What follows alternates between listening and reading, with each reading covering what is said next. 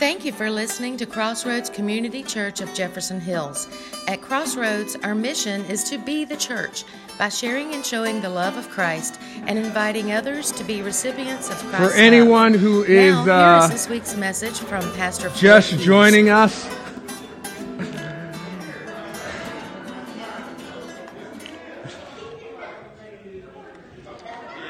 All right, as you guys are getting situated, for anyone just joining us, again, we want to wish you a happy Father's Day.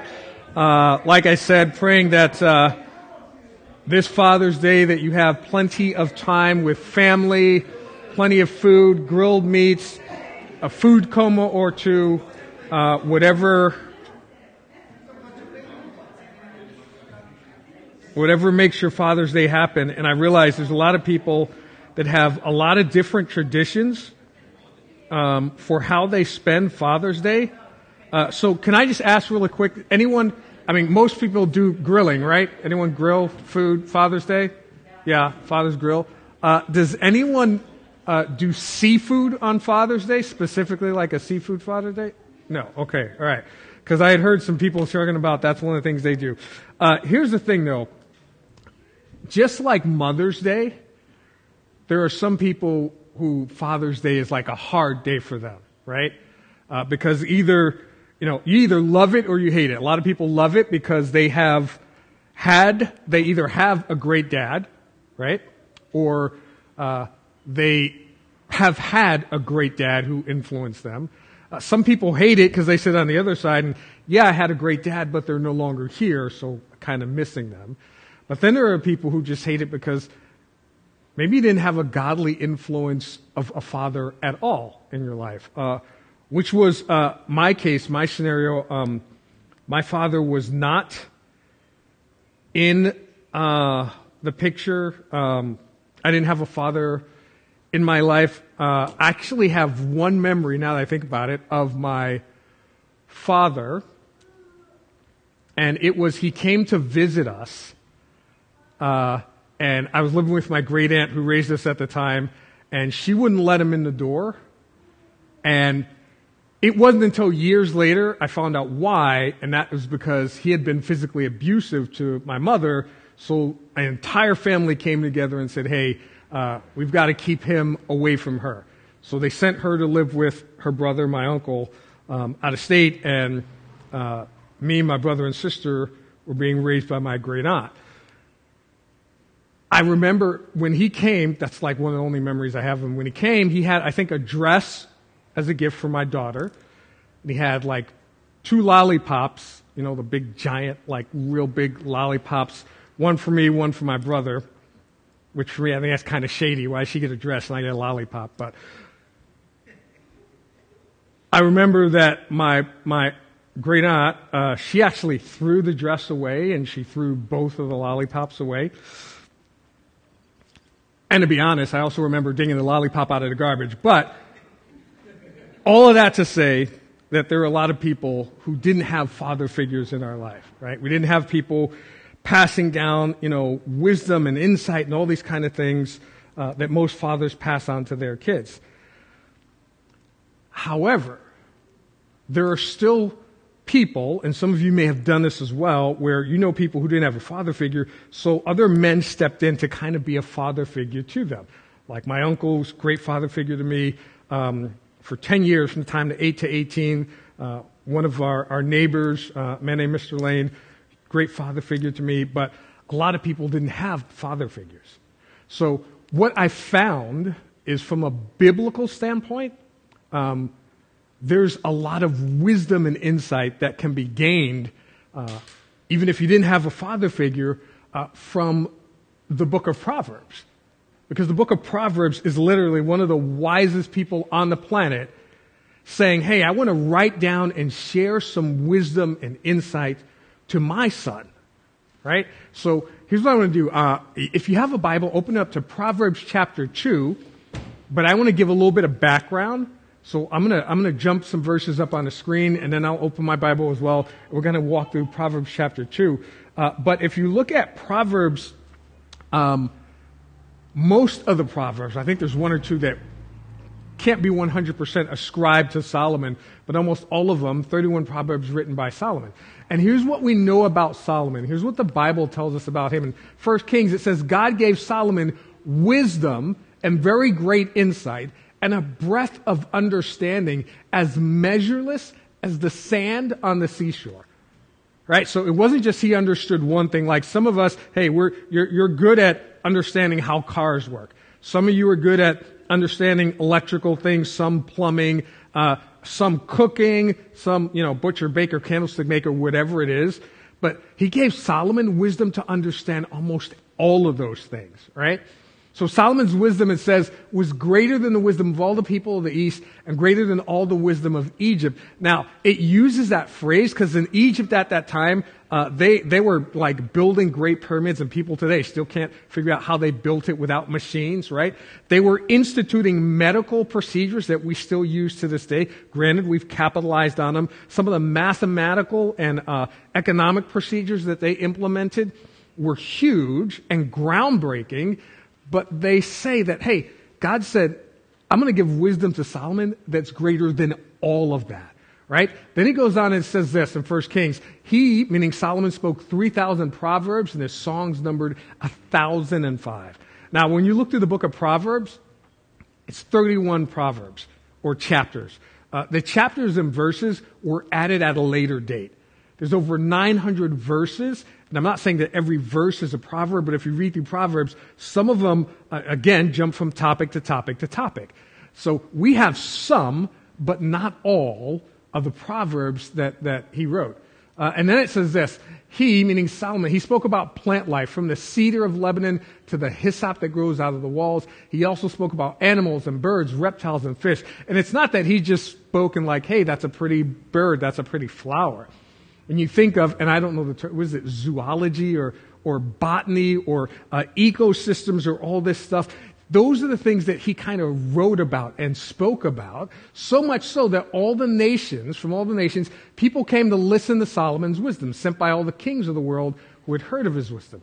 And they didn't just come because I want to hear about fish and I want to hear about ecosystems. They also came because he had knowledge about infrastructure, government infrastructure, city infrastructure. He had knowledge about governing. He had knowledge about economic systems, right? All of these things that he had wisdom and knowledge about. So people came from all over to hear him. Now, in the later half of his life, and throughout most of it, probably the middle to later half of his life, he started documenting and writing all of these things down, right? And what we call, Proverbs. And if you look at Proverbs chapter 1, stay in Proverbs chapter 2, it tells us kind of what the Proverbs are about and why he wrote them. And this is the complete Jewish Bible version because it tells us, based on the Hebrew language of that day, here's how the person hearing this or reading this would have understood it.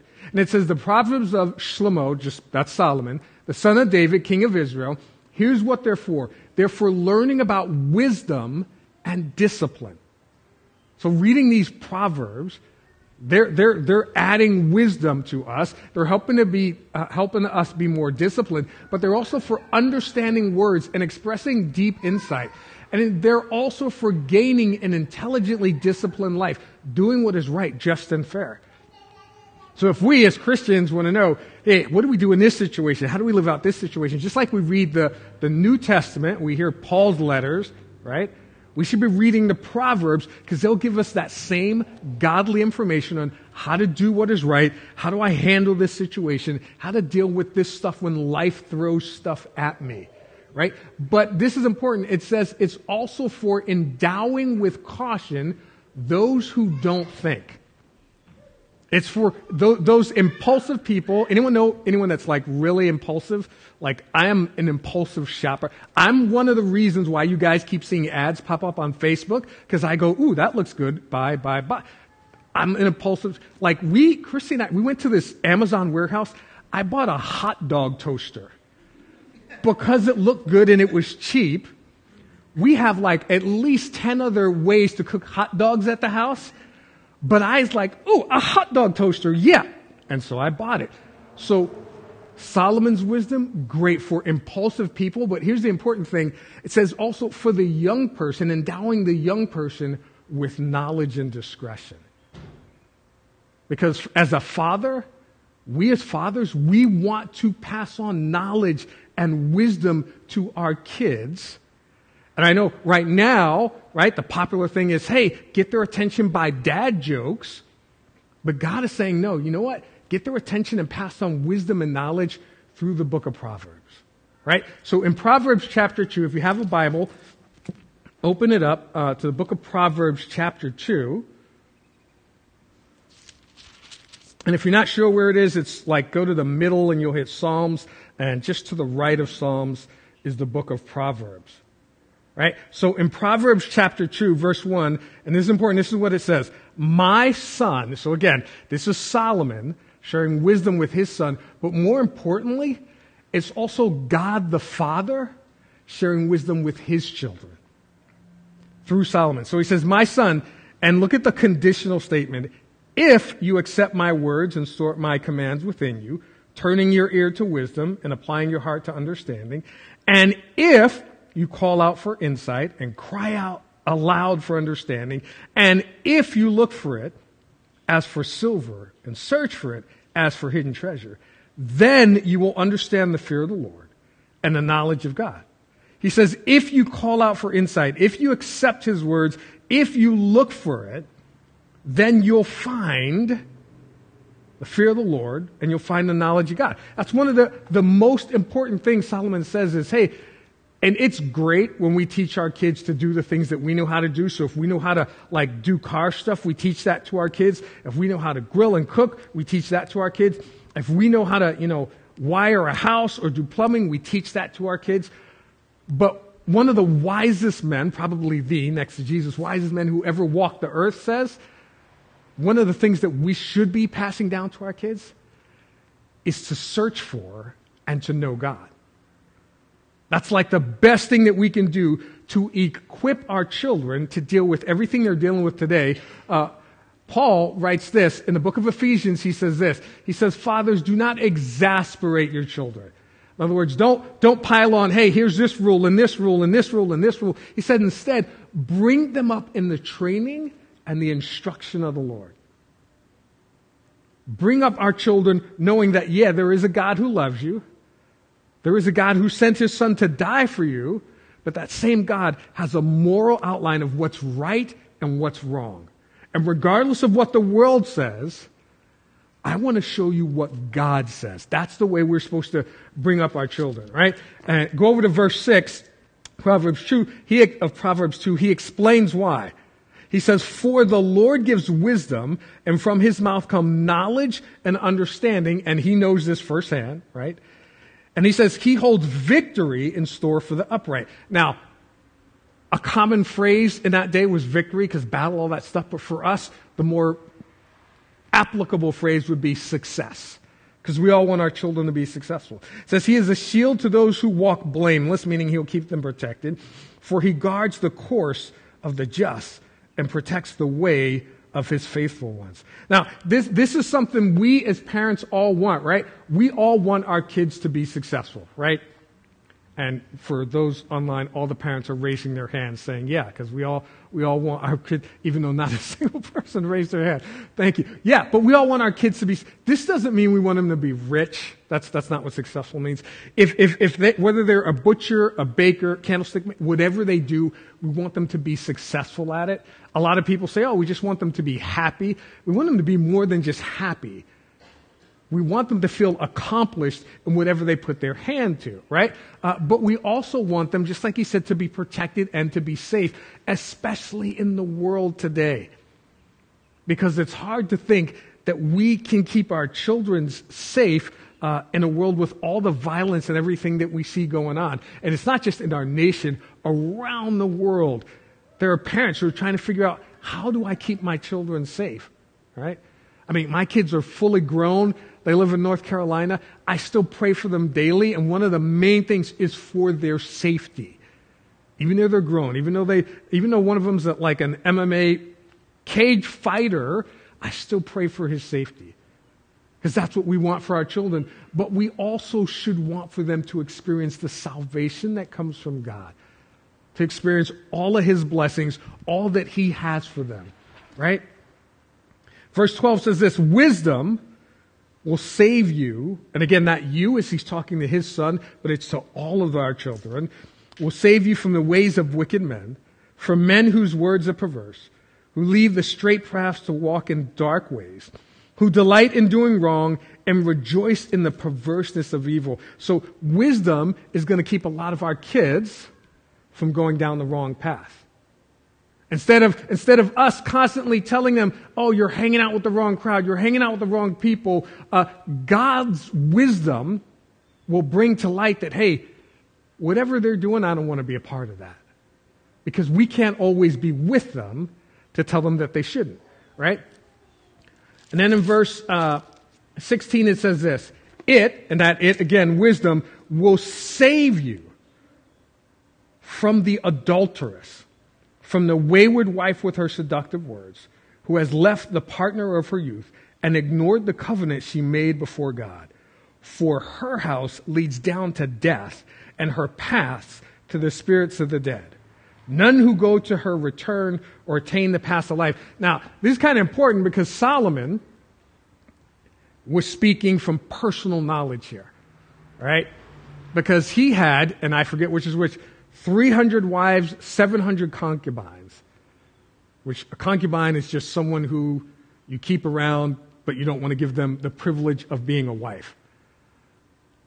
And most of the dads are like, how can you even handle more than one wife? That's just mind-boggling because it's I don't even know. I try to avoid preaching on that passage because I have nothing to say on how one man can even think of handling more than one woman. But he tried with 1,000, and he passes on the wisdom not just about an adulteress, but about romantic relationships. Because this is an area where, we as parents know sometimes our kids don't listen to us when we try to get involved in their romantic relationships. And my kids aren't watching this, so I can talk about them, right?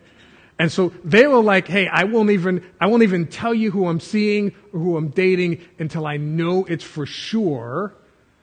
And in my head, I'm going, by then it might be too late. Because if you introduce them to me on day one, I can be like, no, keep moving or whatever. I can pass on that wisdom. But most of our kids, they don't want our parental input in their romantic relationships. But if we bring them up in the wisdom and knowledge of the Lord, then they'll be able to look for themselves and say, hey, no, you're not the one. This isn't working out. When I do premarital counseling, there's a bunch of topics I discuss, but one of the main ones is under the topic of faith. And I tell them it's not about making sure that you guys are Christians, but it's about making sure that you understand that in a romantic relationship, if your faiths don't match up, there's going to be problems, right? And this isn't just me. Paul writes this in 2 Corinthians, right? Now, he's talking to the church in Corinth, which they had a bunch of problems, a bunch of different cultures and whatever, and people weren't getting along. And he's talking to them about, hey, be willing to open up yourself, to get to know one another, to be vulnerable, to be real with one another. And he says, by way of return, then, also do this for me. I speak as to children, open wide your hearts to us also. So let one another in, get vulnerable, get real with one another, but also to us as spiritual leaders and apostles. And then the very next verse, and people normally don't read the verse before, but then the very next verse, after he's talking about getting real with one another and relationships, he says, but don't be unequally yoked with unbelievers. Don't make mismated alliances with them or come under a different yoke with them inconsistent with your faith. When I'm doing premarital counseling, I tell people that's more important than just, hey, making sure that, hey, you're both of the same faith. Right? Because if there's differences, you might be of one faith that says, hey, this marriage, according to my faith, this is forever. But then the person you're about to marry may be like, no, this is until I find something better. And you may be of the faith that says, hey, this is between you and me. We're the only people from now until we die. But they may be of a faith or lack of faith that says, no, I'm married to you, but there's nothing wrong with me having intimate relationships with other people as long as I come home to you. This is a lot of people take this and say, well, you're not supposed to have jobs with or work with people who are unbelievers. That's not the case. This is specifically talking about those romantic relationships where you're talking about giving your heart to someone. And we as parents, we see this when our children go and they think it's okay. I may be a Christian and they may not, or I'm not and they are. And we know that there's going to be some different ways that you look at values, the ways that you look at raising children, ways that you look at treating one another, right? Because if you're in a faith that says, hey, as a husband, I'm supposed to love you unconditionally and be willing to die for you, because that's the way Christ loved the church. But there may be someone else whose faith is like, hey, as a husband, if I don't like what you're doing, I'm supposed to beat you in the face. Those are totally different. And which is why we as parents, we want to make sure, because we can't be there for every relationship, that we're raising our children in a godly way, right? Because we all want success for our children, safety for our children, and salvation for our children.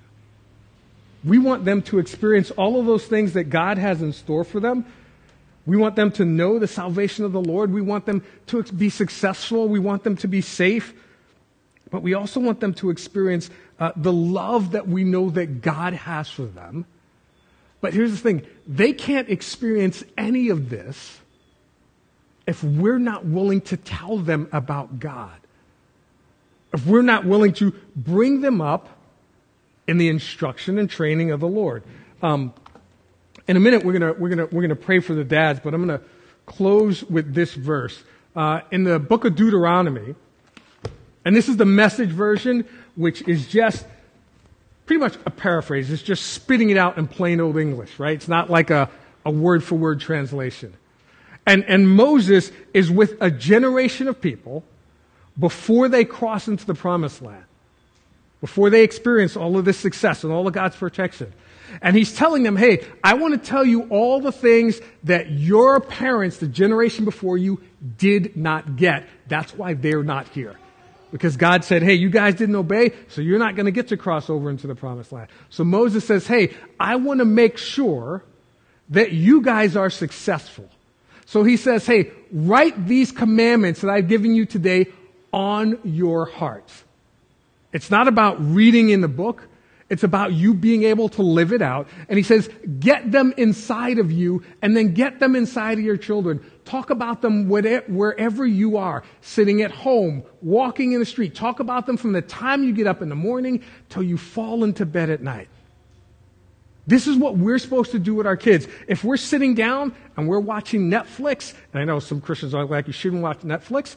Those Christians, don't watch it. I'm going to turn it on. I've got a subscription. If you're sitting with your kids watching Netflix, tell them about, hey, well, we're not going to watch this show because it's ungodly, or yeah, this show is okay. If you're baking with your kids, tell them about how God provided food and can provide for his people. If you're teaching your kids about banking, if you're out shopping with them, when you're taking them to the doctor, whatever you do with your kids, even when they're so big that you really can't call them your kids anymore, still talk to them about what God can do for them. Still talk to them about the way that God loves them and the way that God cares for them. Still talk to them about the way that God sent his son to die for them and how God wants them to be successful. God wants them to be safe, but God also wants them to experience his salvation. So I'm going to ask you guys to stand, and we're going to pray for all the dads.